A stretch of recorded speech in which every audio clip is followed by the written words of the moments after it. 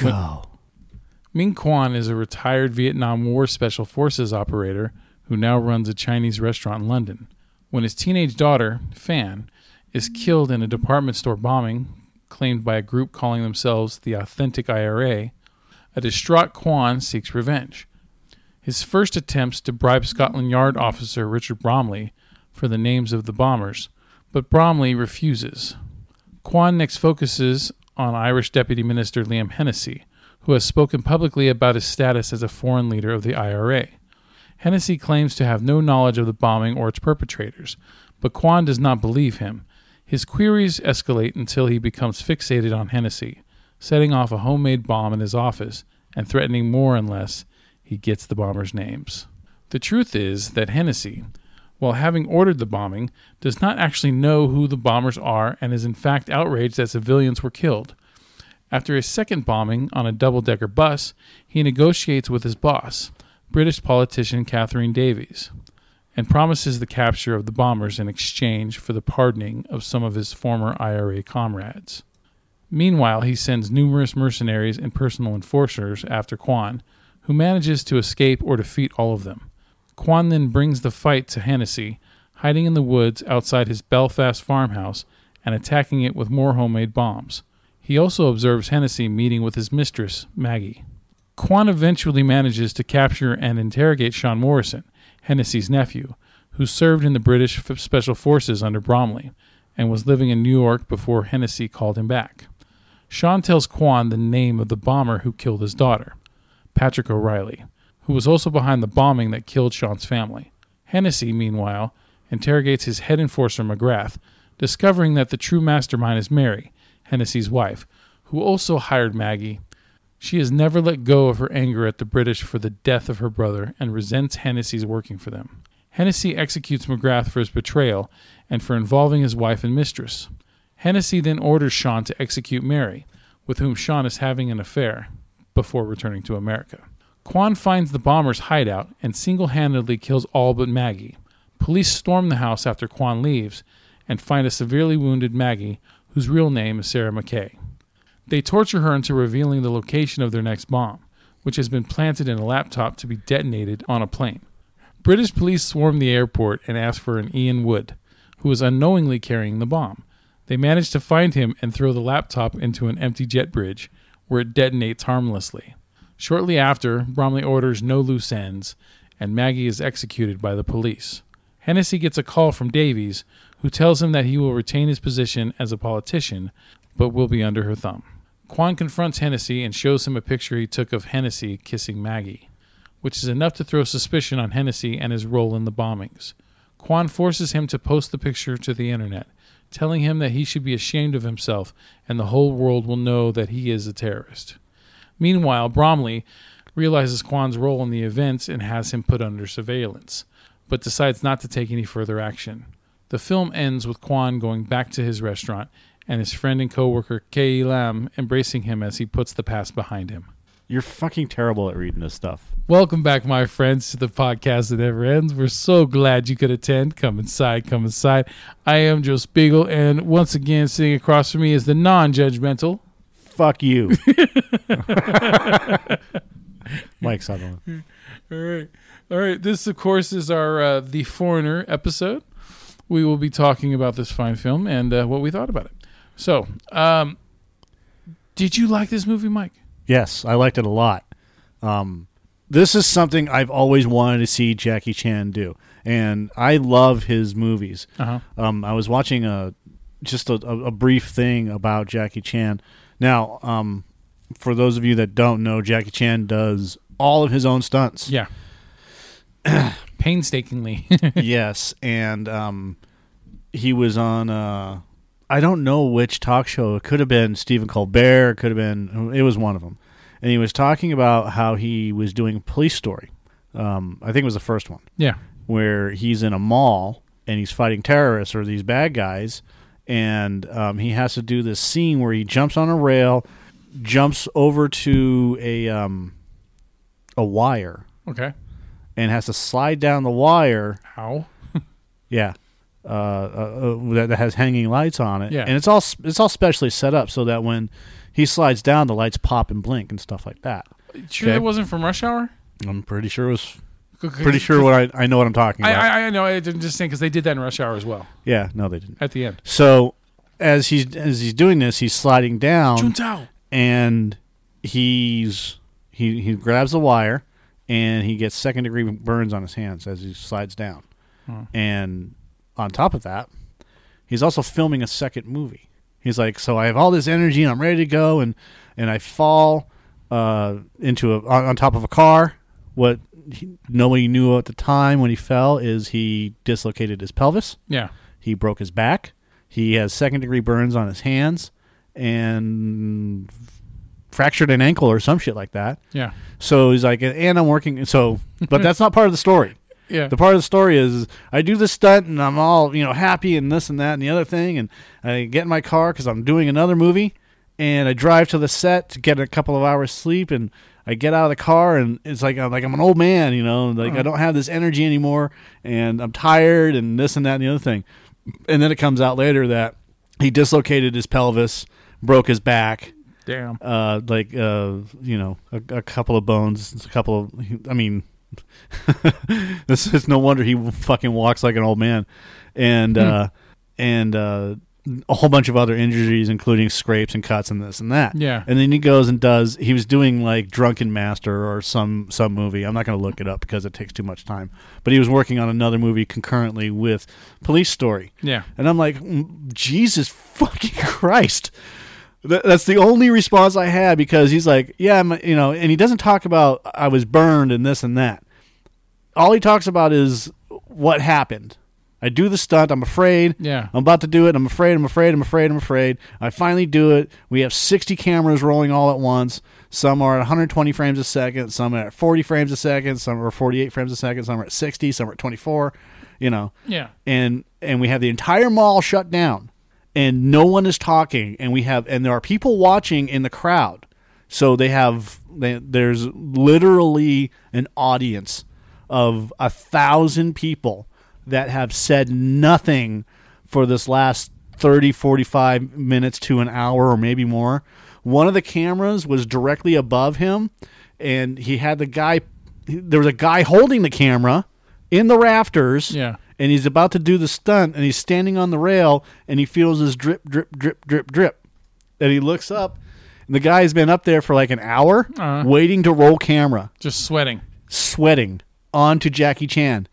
And he's like, take a break, get the sweat off, because I don't want to slip, and then we'll start again. And Jackie Chan was just like a nice guy. Yeah. Like, he's not saying, motherfucker. He's like, oh, let's he didn't get Christian you. Bale it. Yeah. You're so fucking unprofessional. Yes, exactly. We're never working with you again. Never. And then he goes and he does a stunt in one Cunt. take and fucking does his thing, and then the entire crowd erupts. Yeah. They cut scene, but it was like 30 seconds after he's like, okay, cut scene. And you can see him in every one of his movies when he nods his head. That's action. That means he's ready to do it. So every time you see him in any of his movies nod his head, that's because he's motioning to someone down below that he's ready to do this. Get ready. Okay. Good. To one of his stunt guys, which I thought was fucking incredible. So, and then watching him in this movie, like, he's still doing the same shit. He's 60 years old. Dude, he's not too old for this shit. No, and he's jumping through windows and I complain about going down my stairs in the morning. Yeah. I can't stand for 8 hours a day, but Jackie Chan is fucking twirling down poles and doing high action karate movies at 60. He has more scar tissue and fucking broken, like, reconnected bones than anyone in history, probably. Dude, yeah. The guy commands respect without even commanding it. He's just there and you love him, right? He's like one of the reasons why the 2010 Karate Kid movie was watchable is because of him, because he played a good role, and he played this quieted, down, serious role, and he was good. He was a good, replacement for Mr. Miyagi. No. Yeah. Look, we can get into. You want to get into a debate about the Karate Kid? That's fine. It's not a great movie, and you're right. And another thing is it shouldn't have been called the fucking Karate Kid. That's fucking stupid. Okay, how the fuck are you going to set the movie in China where they practice kung fu and other things and call it Karate Kid? That's fucking retarded. But I will say that, and Jaden Smith is not the most reliable actor. But he was okay for that role. The movie is not watchable. No matter how good Jackie Chan is in it. You know, like, well, okay, all right. So, but you do agree Jackie Chan was awesome in it. I never watched it. Oh, well. Fuck that movie. I will not give a goddamn penny to Jaden Smith or Will Smith. I know you never went and saw After Earth with me when it came out. Afterbirth.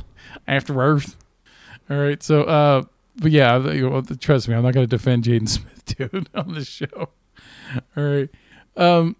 Yeah, dude, my approach to Jackie Chan is I don't ever think about Jackie Chan, but yet when he's on, I fucking end up watching him, you know, and I really need to watch more of his stuff because I'm pretty sure there's a lot of good shit that I'm missing out on, you know, because I saw The Drunken Master before on TV and I couldn't look away from it. It was fucking amazing. It was like, dude, the shit he's done in America for Hollywood is fucking light compared to what he's done overseas, you know, in China.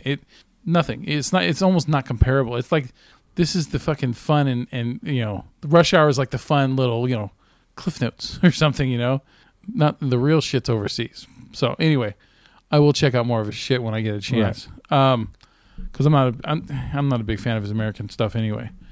Having said that, this movie is it's better than what the trailers gave us. The trailers made it look like it was going to be interesting, but it also made it look like it was going to be very predictable action vehicle type shit. You know, revenge flick, blah blah blah. And I was pleasantly surprised at how the movie is definitely better than the trailers. Right? It's got it doesn't overload you with characters. Even though there's a bunch of characters that do pop up in the movie, they don't overtake the film at any part really. It always seems to stay in the hands of either Jackie Chan or Pierce Brosnan every single time, right? And it keeps going back and forth with them. And there was a few clever action scenes that I really liked. The musical score, I noticed at times where it felt like it was very Call of Duty-ish. You know, it was fun. And it stuck out. It felt, you know, like I wasn't hearing the same type of, you know, musical score that I always hear in these types of movies, right? I also like the fact that Jackie Chan was doing the Yoda thing, it seemed like, where he's just slowly walking and he's all beat up and he's like a fucking old man, right? He's always walked like that though. And then all of a sudden it's like, and then all of a sudden he drops the cane and it's like he's fucking doing somersaults around Dooku or something, right? He's just fucking whooping everyone's ass. And it's funny and it's awesome at the same time, man. It's great to see him do that shit. The movie had some really cool action scenes in it. I liked the apartment shit. I liked the shit out at the farm, all that stuff in the woods, the stuff in the apartment when he's fighting all the bombers. Which they gave away most of that shit in the fucking trailers, assholes. But I also liked, you know what? I was actually intrigued by the scene where his nephew is banging his wife, right? They actually was, you know, that was a good scene. They did a good job with it. Right. And, you know, it's cool to see Pierce Brosnan playing a little bit different than what he's been normally playing, you know? Yeah, he was really good in this movie. Surprising that, I mean, his accent not too convincing, but I know he's from there, around there, so I don't know if Pierce Brosnan's Scottish or not. Is he Scottish or Irish? I don't know. Or British? I don't care. He was Remington Style. Does it matter? I guess not. Exactly. Feel shame. No, I don't know, but his Irish accent wasn't overly, didn't have that baroque to it.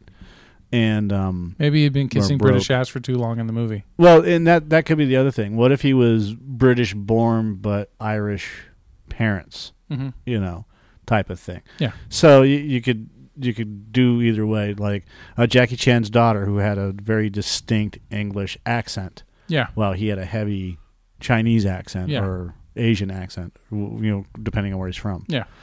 And you know, it's very atypical of these types of movies and books. You know, former special forces, blah blah blah blah blah. Right. You know, but what sets this apart from the atypical style of the 80s movies, excuse me, where it's like John Rambo, former Special Forces, Green Beret, and I eat Green Berets for breakfast, you know, and I just wanted a sandwich. I'm a commando, you know. I was a legionnaire. Yeah, or Chuck Norris or whatever, you know, Delta Force. What sets it apart is he doesn't pretend to be this badass motherfucker that, you know, at the drop of a hat who's going to go save the world, right? Yeah. From the latest weird threat. Yeah. Stop the nuke. He's a fucking Chinese immigrant who owns a restaurant and lives above it in a small apartment. Yeah. Who has lost, you know, his daughters and his wife. You know, so he has no family. Yeah. I did a quick run through of the plot of the book that's based on from '92 called The Chinaman. Right. And his daughters in the book, they get raped and murdered right in front of his eyes. Right. It's pretty brutal, I guess. Yeah. But they don't do that in this movie. Yeah. In the movie, they're taken away and he's pushed overboard. Yeah. And that kind of that ends the flashback, but you get an idea of what's going to happen. It was enough to show that this guy's been through some shit. Yeah, so, you know, it doesn't, and I haven't read the book and I want to read the book, but it doesn't, to me, it doesn't ruin the idea of being able to take this novel and turn it into a movie because it captures the essence. Uh-huh. Right? You know, it doesn't have to go into fucking gory detail about everything that goes on in the book. It goes over it. Yeah. It touches on the subject, and then they let Jackie Chan explain basically what happened. Yeah. They're dead. We understand that. We get it. Yeah. And Fan is all he has left. Right. And Pierce Brosnan, who we get this background that he was a fucking former IRA motherfucker who didn't have a problem killing and blowing people up. He was like a badass motherfucker for them. Yeah. And then he spends time in jail and rehabilitates himself and blah, blah, blah. And for one reason or another, he's changed his tone. And that tone is maybe if we stop bombing these people, they'll stop being dicks to us. Yeah. And we try to work it out behind the scenes and talk about it. Yeah, it was kind of like he pretty much did the stop fighting them, join them, and then you join them so you can make change from within, right? Kind of thing. Yeah. And then it seemed to be working for him until he decides to fucking help with his bombing plot, right? You know, to get the banks and shit, right? And that goes completely off the wall because they're supposed to target banks and then they didn't. Yeah. And they kill innocent women and children. No women, no children. Yeah. No, the professional. No women, no kids. Yeah. You fucking keep it simple. Like I said, I really like this movie because Jackie Chan makes this movie. Dude, his sadness in his eyes is like, I've said this before about other actors, and I don't want it to sound like it's my own personal cliche of saying, but there's certain standout acting performances when they barely say anything. And in this one, Jackie Chan is another one where he says more with his fucking eyes. Uh-huh. In sadness than most actors can say in an entire film full of dialogue. But it's there's still some funny fucking shit in the movie, like when the guy was watching the house and Jackie Chan runs up behind the car and fucking kicks him right in the head, or whatever he did. I think he kicked through the window, didn't he? Yeah, give me the names. You know? Well, no, he kicked through the fucking window and then he gets in the van and drives off, knocks the guy out. No, I mean where he just keeps on with the fucking names thing. Give me the names. Give me the names. Give me the names. Yeah, it was funny because he kept poking him. I thought that it might have been a little too convenient, though, that how Jackie Chan was able to, after he kept bugging the police about finding his daughter's bombers, right? That he just decides, oh, well, this guy, Hennessy has got to be, well, he's former IRA, so he's got to be fucking, he's got to be the guy. Well, no, it wasn't convenient because he's watching the news and it comes on that Hennessy is the guy that says, hey, we condemn these bombings, right? Yeah. So he figures, and this is what anybody would do, he figures that if that guy is former IRA, maybe he can point me in the right direction. Yeah.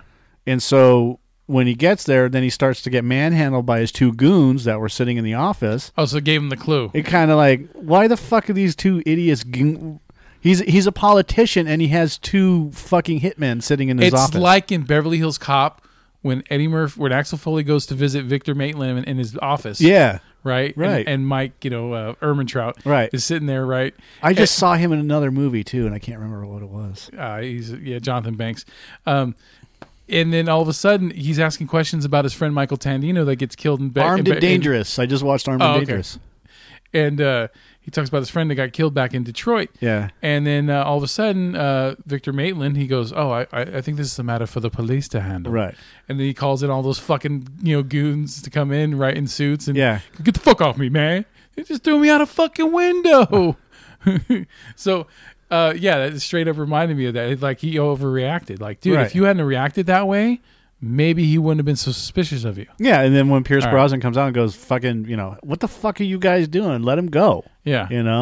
He's He goes, he just lost his daughter. yeah, relax. Yeah, relax, And that's when Jackie Chan starts to fucking, all right, what? and the gears start to wind. I think I spaced that when I put that in my review. Like, it seemed a little too convenient that he started latching on to, Pierce Brosnan. But you're right. Yeah, so the gears start to wind, and then Brosnan fucking yells at him in his office. I didn't do this. It's just blah blah blah blah blah. Yeah. Right.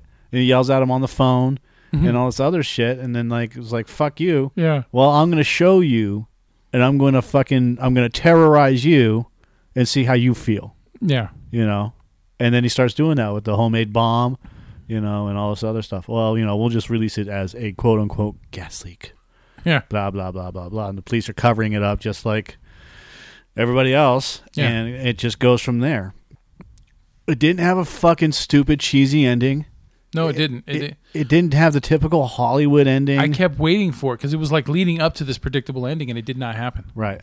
Yeah. Like where I totally was waiting for fucking two options at the end. Either Jackie Chan was going to hand him a gun to kill himself with, for Brosnan to kill himself with, or Jackie Chan was going to leave, and then Brosnan was going to pull a gun out and kill himself. No, I was thinking more along the lines like the place is going to blow up. Oh.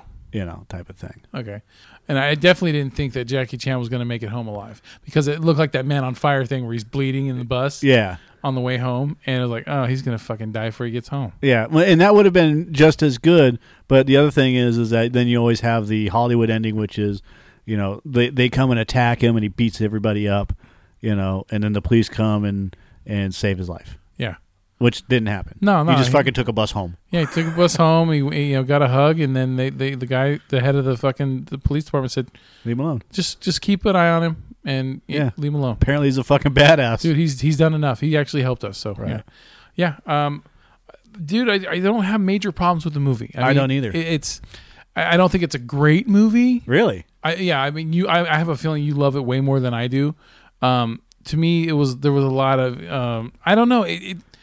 I didn't like the fact that it kind of casts aside Jackie Chan for large chunks of time in the film. I thought that was great to deal with Brosnan, because you don't need to have someone like Jackie Chan to always be in the picture every single minute. Well, yeah, it's like, but they made it look like Jackie Chan's the main focus of the movie, right? And then all of a sudden, out of nowhere, in what like in the trailers, they made it look like, hey, my daughter's bombed, and the whole movie. They make it look like the whole movie's going to be him just drilling at. But Pierce wasn't that what the movie was about? Well, it seemed like they put him to the side, and it just it dealt with the Brosnan thing. Now the Brosnan stuff was intriguing enough that I was able to pretty much forgive that, so it didn't bother me too much. But it's still, don't call this a fucking Jackie Chan movie if it's not a full on Jackie Chan movie. It is a full on Jackie Chan movie. Just because they don't have him in the fucking movie every single frame doesn't mean it's not a Jackie Chan movie. Actually, it's a Jackie Chan Pierce Brosnan movie. There's certain ways to look at it. I just I don't know. Maybe it was the trailer just threw me off. Maybe false representation. I don't know. But anyway, what'd you give it? I give it a 6.5 out of 10. Okay, I give it a 7. I think it's definitely a better than average action movie. Right, better than average. And I don't consider this really an action movie. Mm-hmm. It's a thriller. It's a political neo thriller movie with action elements. You know what? And then I think that's another problem is that with the trailer is that it builds up these false expectations of the movie, and sometimes I'm a victim of that. And Yeah. I think with this movie, I might have also been a victim of it. You're totally victim. What happened to the fucking boyfriend? What boyfriend? Exactly, the daughter's boyfriend. Remember? Oh, when am I going to meet him? And all this stuff right at the beginning of the movie. What's the point? There's no point in seeing the boyfriend if she's dead. It just seemed like he would like they showed him on purpose, and I thought he was going to end up being like involved with the bombing or something. Why? And then out of nowhere, it's just like he's never mentioned again. Like, oh. Why would they have to mention him? She's dead. I don't know, like a scene where he tries to go to the house, like to the restaurant real quick. Why and would he say, fucking care? What happened, and What if he died in the explosion? he wasn't there How do you know? because they didn't show him there. It doesn't matter. Well, They didn't show a lot of people there. Like she was having a rendezvous with him in the dress shop. No, she said that everybody's going to be there. I don't know. I'm just saying, where the fuck did Who cares? It's not important to the plot. You really like this movie? Didn't Yeah, I do, but it's not important to the fucking plot. The boyfriend thing has nothing to do with anything. Look, That's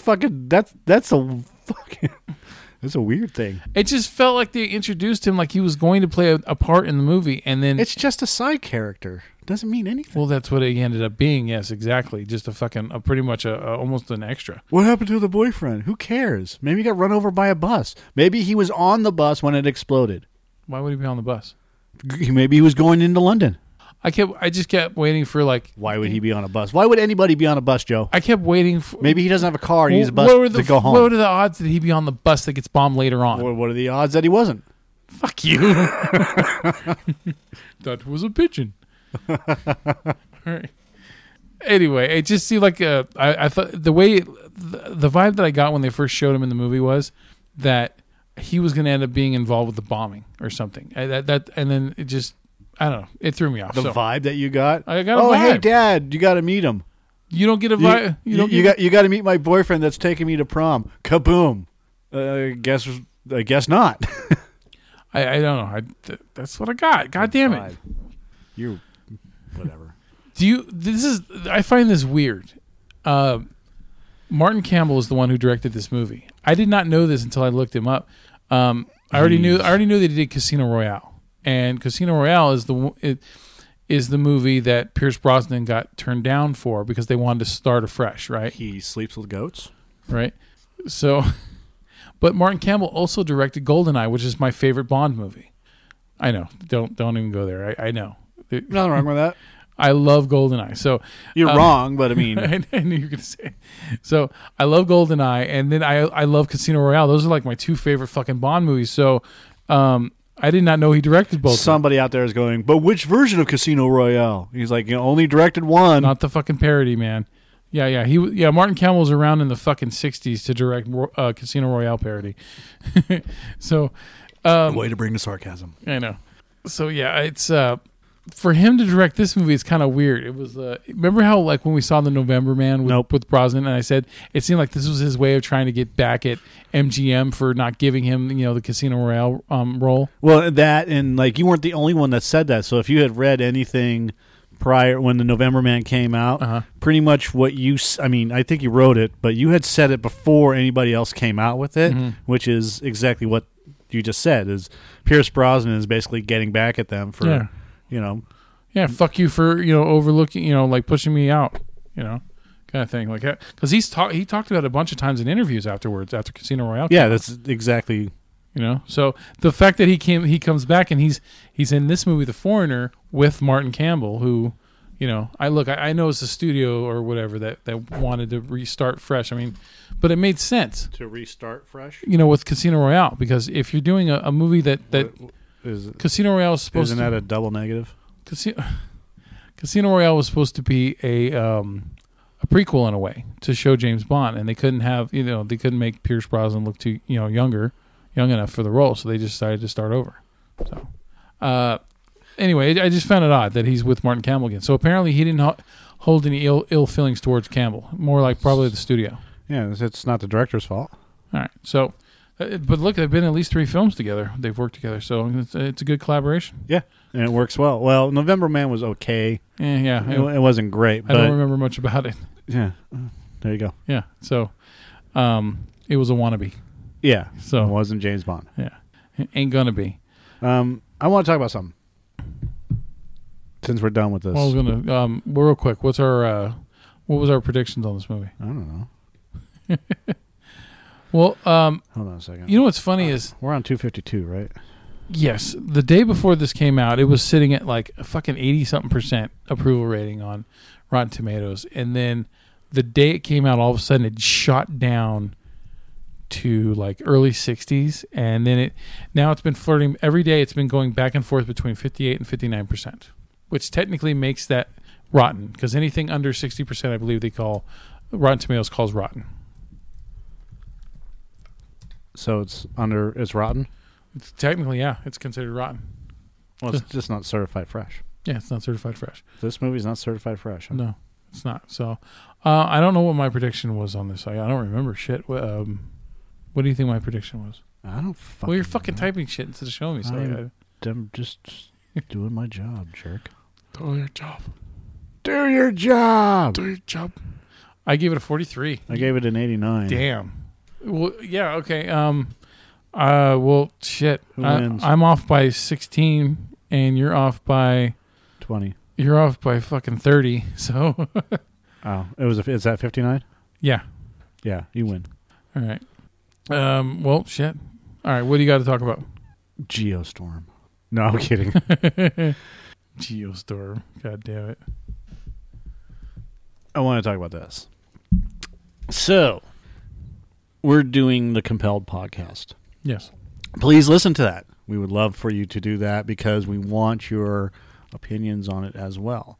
However, Joe and I are having problems with Hollywood. And the problems that we're having with Hollywood is this. The fallout from the Weinstein stuff. My brother made a very important point just a few minutes ago. If Jennifer Lawrence doesn't suck Weinstein's dick, she's worth nothing and working at Target. Not saying it's right, but millions of dollars to take the Weinstein load, most chicks would do it. Fuck, I would. That's him. I said most of them have. Casting couch. Yeah, now they're coming out. He's a piece of shit, but he made every one of these women multimillionaires. You know, Hugh Hefner just fucked chicks in the ass and didn't get them pregnant, and none of them are rich. Who's worse? And then it's not black and white, dude. It's not. One made every girl a multimillionaire. The other ass fucked chicks for magazine pictures. And my response to that was exactly what you said. I said, no, it's not a black and white issue. I was a little bit more in depth, but Mark was just trying to make a point. No, it's a valid point. That is Harvey Weinstein as big of a fucking problem? It's okay. Go ahead. Yeah, let me finish my thought. And yes, he is. And I don't want you to get me wrong. I don't want you to get my brother wrong. He thinks along the same lines as I do, which is Harvey Weinstein is a piece of shit. He's a sexual predator. Okay, but all these women are coming out against him after, and let's face it, not all of them are like Rose McGowan, where they were forced into wherever they were doing, and then Harvey decided to write them a check for whatever amount of money. Shut up money. Yeah, shut up money. And then you have the other women that are coming out now saying that they were sexually abused or whatever, but they willfully went into this. Yeah. They willfully went into it. They're the bandwagon jumpers. And that's what I've been talking about with the disingenuous Me Too campaign. Uh-huh. Okay? People that willfully went into this knowing everything. Knowing that they were going to be part of the casting couch. Knowing, and I'm not saying Jennifer Lawrence did, but I'm saying that there's a lot of people out there that did and willfully accepted this. Okay? Right or wrong. Yeah. Doesn't matter. Kind of like people that sign up for porn that can handle it and some that can't. No. It's more along the lines of women that were forced into porn versus women that signed up for porn. There you go. So it's just a little bit different. Yeah. My issue that I have been thinking about since the Harvey Weinstein stuff came out, which is this. How do we go and watch movies knowing what we know now, well, what we know more of now? We've always known that there's a casting couch. We've always known that there's been sexual predators and pedophiles and this and that. Yet we keep willingly feeding into a system that keeps producing this type of people. And they say that it's a representation of America down to its micro. The micro verse, I guess is what you want to call it. Like the NFL is a representation of America, blah blah blah, when it comes to drug use and rape and blah blah blah blah blah. The good, the bad, right? Yeah. There's an X amount of people that are going to do it, a percentage, and then the rest don't. I find that very hard to believe anymore. I think that's just an excuse that's been made to make it okay for this type of activity, whether it's Ezekiel Elliott or Ray Rice doing the domestic abuse, or what's his name, Josh Brown, the kicker for I think it was Josh the Giants, or Harvey Weinstein, or James Michael Handy, or Victor Salva, sorry, Brian Singer, Daryl Zanuck, Jeffrey Jones, Martin Weiss, Bob Villard. Do you want me to? I mean, I don't. We don't need to continue on with the names. Huge, man. It's fucking huge. Yeah, Terry Crews. He had it happen to him. Yeah, but Chris Brown or Woody Allen or Casey Affleck, et cetera, et cetera, et cetera. My point being is, how do we continue to do this and not feed into a system? Do we completely stop? No. Well, we're trying to build something here. I can say I can give a simple answer for certain things, and the simple answer is I think we need to make a stand at ones that are obvious, the ones that we know about. So if Bryan Singer comes out with another, and we'll get into an episode of Compelled about Bryan Singer to explain why we're going to be about him the way we are. But and here's the thing: Bryan Singer is doing the Freddie Mercury biopic. Okay, great. So and from what I understand, it's supposed to be really fucking good. Yeah, then that suck. Yeah. Yeah, as long as I guess he's getting all the twinks he wants, he can fucking make good movies, right? Because he's been contented. So I guess what it comes down to is this: do we go see Suburbicon? Who's directing that one? George Clooney. Well, I don't. I mean, unless you see like a direct connection. Yeah, there's a direct connection between Suburbicon and. It'd be one thing if we were getting fucking free passes to see this shit, I would feel, not as bad because it's like, hey, I'm not getting paid to fucking see this movie. Or, I mean, I'm paying to see these movies. You are paying to see these movies as well. Right, but it stars Matt Damon. All right. Because Matt Damon has been involved with Miramax for so long? But it was written by Joel and Ethan Coen. What do you do? What do you do in this instance? Do we condemn Matt Damon? I feel we should. I don't know enough about the Matt Damon thing to make a judgment call right now. It doesn't matter. He was involved with Harvey Weinstein. He was involved with Harvey Weinstein to the extent that he helped Harvey Weinstein kill an article about sexual abuse. Okay, I don't know anything about that. It's not my fault. Then that's one of the difficult things. Actually, that you know what? That's actually a good topic to bring up. It's like, where do you draw the line, right? It's, it's easy for me to say, hey, we won't go see another Bryan Singer movie, even if he directs a fucking X-Men movie that might be fucking awesome, still, I don't want to give Bryan Singer any more fucking money. So. Fuck you. Not you. I was yelling fuck you at the... So I don't, that is a difficult thing to because you don't want to be a hypocrite, right? I mean, we all have some form of hypocrisy in our lives that we do. But I don't want to do a show called Compelled and then be a complete hypocrite and still pay to see these fucking movies by these right. But I mean, like enablers. Good Will Hunting or The Talented Mr. Ripley. Him and Russell Crowe were hammered in a rap article by Sharon Waxman. The former New York Times reporter recalled in 2004 when she tried to file a story about Weinstein's sexual misdeeds, only to see it neutered by editors. Waxman mentioned getting calls from Damon and Crowe to vouch for Fabrizio Lombardo, and who Waxman alleged procured women for Weinstein.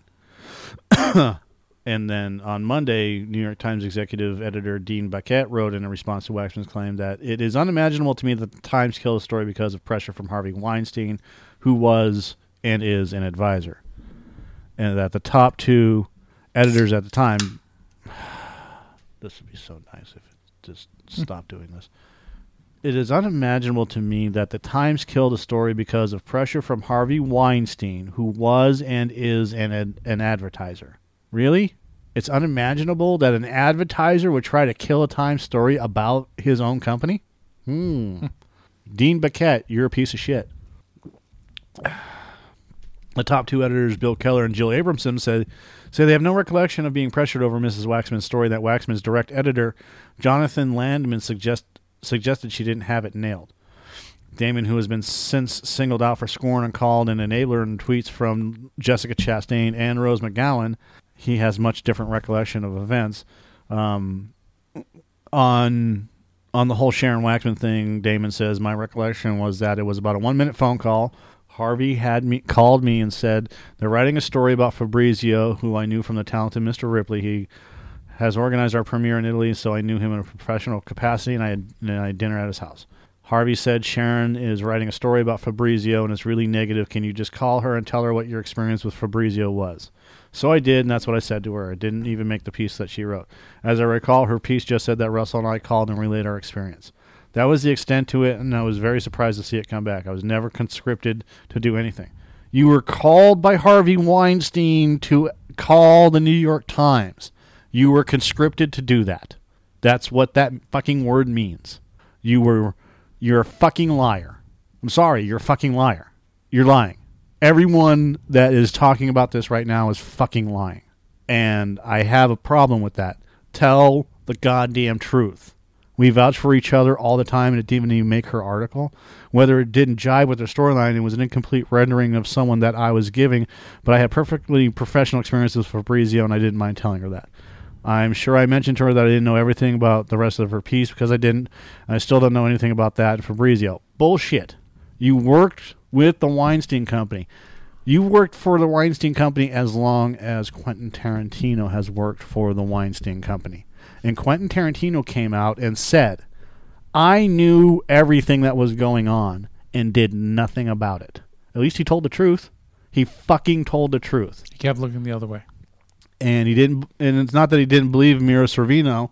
He said that was kind of an expected thing to happen in Hollywood. Oh, I just thought that Weinstein was just hitting on her, but he knew that she was my girlfriend.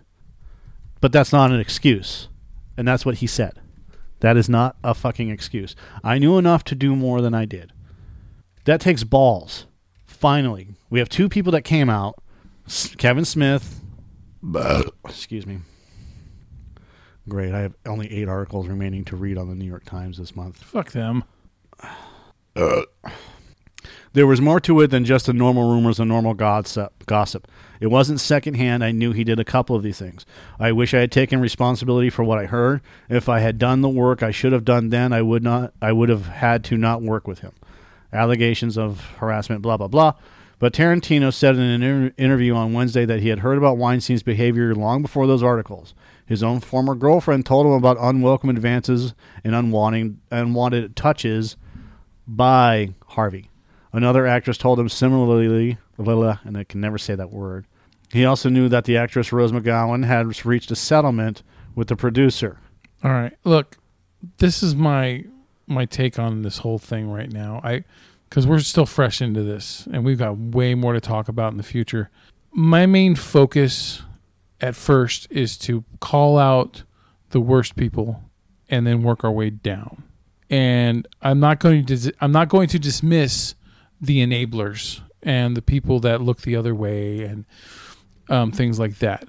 But I do have to take into account certain things. Sometimes when you're caught up in something, sometimes you're blind to things that are right in your fucking face. Trust me. When I was married, I would have things in my face I didn't fucking see until after I was out of it. Happens all the time. Not everybody knows everything that's going on. So until I see, this is for me. You could think differently and you can even condemn me for it. But until I see something hardcore about fucking Matt Damon, like he knew about all these instances and he was doing shit too. If Tarantino knew about it, Matt Damon knew about it. And Ben Affleck knew about it. Yeah, and Kevin Smith knew about it. He's like thousands of these other people in Hollywood, thousands, where they just kept looking the other way. They heard about it, but they just dismissed it. Exactly. Okay. This is what Tarantino said. Yeah. What I did was marginalize the incidents. Anything I say now will sound like a crappy excuse. Yeah. So look. One way or another, almost everyone in Hollywood is guilty, one form or another. Okay, guilty somehow. if you knew Harvey Weinstein, if you had any dealings with Harvey Weinstein, apart from, I'm not talking about the occasional dealings with Harvey, where you met him in a room somewhere, at a party, or, you shook hands with him at a premiere. Yeah. I'm not talking about that. I'm talking about dealings with Harvey where he financed your film, where he helped you with other things, with getting Good Will Hunting done, Yeah. And bought, and all that. If Kevin Smith knew, and Kevin Smith lives in his own fucking world, Yeah. you fucking bet that Matt Damon knew. Yeah, because they were a huge money. Him and Affleck were a huge moneymaker for them. And Russell Crowe. Kevin Smith co-produced Good Will Hunting. Right there. Ben Affleck, Russell Crowe, anybody that worked with Harvey Weinstein in any capacity of those guys, those guys, even Robert Rodriguez, Mm-hmm. they all knew what was going on. And who knows, they may have condemned it in private to him. Some of them have done that. Or possibly even just kept dismissing whatever they heard. Or dismiss what they heard. Yeah, because they're part of the system. Yeah, Brad Pitt physically threatened him. So look, we're doing this as a way to try to help change the system, okay? So that people don't think that they need to just keep going with the flow, right? And accepting these things, okay? Because it's just like when someone's getting murdered on a fucking bridge, right? And there's 100 witnesses, but no one steps in to fucking stop it happen, right? It's someone eventually has to fucking do something about it, right? And so that's what we're trying to do. And look, but this has nothing to do with what initially I brought up, which is how do we keep feeding into this system? How do we feed the monster? Why should we? Why should we keep feeding the monster if we're trying to also destroy the monster at the same time? We're not trying to destroy it. We're trying to get word out about it. Yeah. Well, you know what I mean by the monster. But that's the point I'm trying to make is I mean, do we go see do we spend our money on Suburbicon because Matt Damon's in it, or do we just take a stand and say no and find something else to watch? Where do we go? What do we do? I think for now, I don't personally have a problem going and seeing Suburbicon right now. I see you do, and you're conflicted about it. So I'm not conflicted. Oh, well, okay. I already have an answer. Okay. You know what? It's like this. I'll back your play. Okay. If you want to make a stand, even at something like this with Matt Damon, if you think that it should be made, then I'll back your play. Let me ask you a question. Do you stop shopping at Walmart knowing how they treat their employees? No. Why? Because I try to save money for because I don't even think about it. That's why. I don't even think about it until we're behind the microphone talking about it. Thank you. All right. Here's the answer to that whole question. Does everyone stop doing what they're doing? Oh, I'm going to stop watching the NFL because players are taking a kneel. Yeah.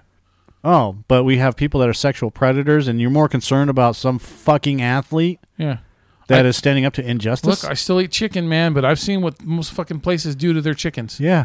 Okay? I still eat steak. Yeah. I still go to McDonald's. I bet you eat Tyson chicken as well. Tyson's fucking like synonymous with yeah. Yeah. So with how they treat the chickens. So Foster Farms mostly. Yeah. So I'm not a big Tyson. Tyson is more west or East Coast because they have farms out there. I think McDonald's gets their chicken from Tyson. Yeah, but I still go to McDonald's. Uh-huh. But you know where I don't go? Subway. I will not eat at Subway anymore. That's fine. Yeah. But I'll go to fucking Jersey Mike's. So we'll throw a bone to Jersey Mike or Togo's for the 200 people that listen to this podcast over a month. For the 10 people that listen to it. Yeah. So what I'm trying to say is this. Yes, we are going to keep feeding into the system. Because, A, we're movie reviewers. Do we have to? No. But we like movies, you know. If I come to find out that Kathleen Kennedy's the biggest rapist, let me say this again. Yeah. If I find out that Kathleen Kennedy has done some serious fucking bad shit and she turns out to be worse than, you know, whoever at the moment, or she's a Donald Trump fan. I'm kidding. It has nothing to do with it. But let's just say that. Let's just say that what if Kathleen Kennedy was fucking Jeffrey Dahmer, you know? Look, do we stop watching Star Wars movies? Do I every couple years stop watching slapping in the Ferris Bueller DVD because Jeffrey Jones is in it? Right. You know, I still love that movie. Yeah. You know, the only difference now with like or Howard the Duck. I have to watch Howard the Duck at least once every 2 months. Yeah. Who's in the movie? Yeah, Jeffrey Jones. Yeah. So, and the thought pops in my head when I see him on screen real quick, like, you know, this is what that guy did. I don't even think about that. No? No. You know why? Because I'm watching the movie to watch the movie. Yeah. My problem stems from do we feed into the system? Well, if you like movies, If we're gonna have a voice to keep going, we need. Does Rose McGowan stop making movies? I don't even know what the fuck she's doing right now. You don't even know what she's doing? You don't even do any research before you do any of this stuff? Dude, there's a lot of shit. I have to fucking do research on the movie we watched. Okay. I have to write a review for it. Oh no! Spend much time. Here's her IMDb. God damn, she's just fucking beautiful. I know. I've thought she was hot ever since The Sound, The since Heresy. Scream. She was in Ultimate Spider-Man, the TV series as Medusa, doing a voiceover. The Cage Pillows, The Telltale Heart. Rose McGowan, RM486. The Weight of Blood and Bones. Call of Duty voiceover. Charlie XCX. Once Upon a Time. This is just in the past, whatever. Chosen. I understand that they're doing a Charmed remake.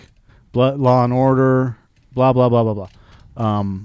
She's a busy girl. You know, she's directed a whole bunch of shit. In fact, she directed.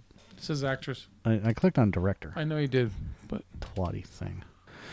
Dawn. She has one director. She's written 2 things: Heresy, Rose McGowan, RM, Thanks, Self, archive footage, blah blah blah. 8 credits on soundtrack, including Planet Terror. But again, she feeds into the system too. She has to keep working. Well, I know she doesn't have to. I know. I stopped myself before I finished saying it. She could go do something else. She doesn't have to be in Hollywood. Right. But she's trying to affect change as well. Look, I don't think that fucking movies should stop being made because there's a shitload of fucking pedophiles and misogynists out there. Okay, and rapists. I don't think that movies should die because of it. I think that all those people involved that are doing that should be fucking ousted and then replace them with people that don't do that shit. Yeah. You know, I love movies. I love television. You know? Yeah. The whole system needs to be blowed up. Needs to be fucking needs an enema. Huh. This town needs an enema. Here's an interesting piece of Rose McGowan trivia. When filming Scream, she discovered that she could actually fit through a pet flap. That's funny. Yeah. Even though the movie made it look like she couldn't. She died in the garage door. Don't kill me, Mr. Ghostface Killer. I want to be in the sequel. All right. So she still goes to Marilyn Manson concerts. Jawbreaker. Oh, my God, dude. Marilyn Manson. Do you remember him in Jawbreaker?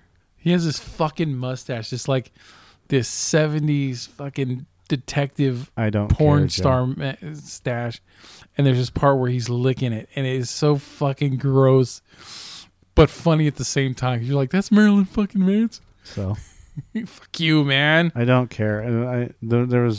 I could care less about the movie. I watched the movie and then I jumped on the movie bandwagon because everybody was jumping on it because of its independence thing, and then I'm like, I'm only watching it because Rose McGowan's in it. I only saw Jawbreaker once, and it was in theaters. Yeah. So it wasn't that. I just remember that was funnier and shit. So, so anyway, I like how this turned from The Foreigner into a compelled episode. I know, but I wanted to bring this up because I keep forgetting to talk about it, and the elephant in the room is, what do we fucking do? What the fuck do we do when it comes to movies? Do we continue to go see movies, or do we take a stand against Hollywood and stop? But does that do anything? Two fucking guys from Sacramento. Yeah, I'd say for now, the stand that we should make when we see these movies, so for now, is the blatant ones. Like, we're not going to go see Jeepers Creepers Part 3, okay? Oh, yeah, absolutely. We're not going to go see...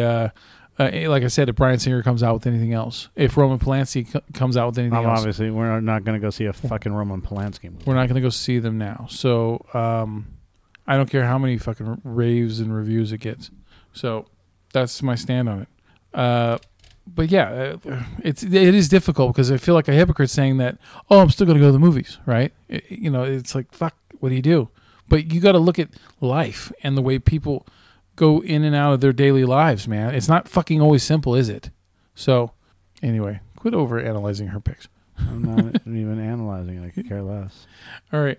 So, the next film that we will be talking about on Cinescape Movie Reviews is going to be Geostorm. Starring Gerard Butler's going to save the fucking day. He's going to save the world again. Maybe. First he saved the president, then he saved the president again in London, and now he's going to, he's going to come down from his space station and save the fucking world. At least the United States. He'll at least save the United States of America. Okay. So, goddamn, she's fucking gorgeous. Anyway, we will talk about that one next time. Maybe. All right, so that's it. I'm me, you're you. Fucking say good night, man. Good night. Man. I'm Joe. I'm Mike. We'll see you on the flip side. At the movies, you dork. Fuck you, man. We're not Siskel and Ebert, man. You don't get the joke. We can't steal their shtick. You don't even get the joke, so shut up. All right. Well. Shut up. All right. Good night. Okay, man. Shut up. Shut up, shut up, shut up, shut up. Wrong one. Good show! Jolly good show! Jolly good show indeed! Hakuna Matata, bitches. Thanks again for listening. Be sure to check us out at acoupleofaveragejoes.com. And please make sure that you leave a comment and share the podcast. That would be awesome. Have a good night. This is the end. It's the end. Finito! The end, I tell you! We're all going to nibble the dust! Or go fuck yourself.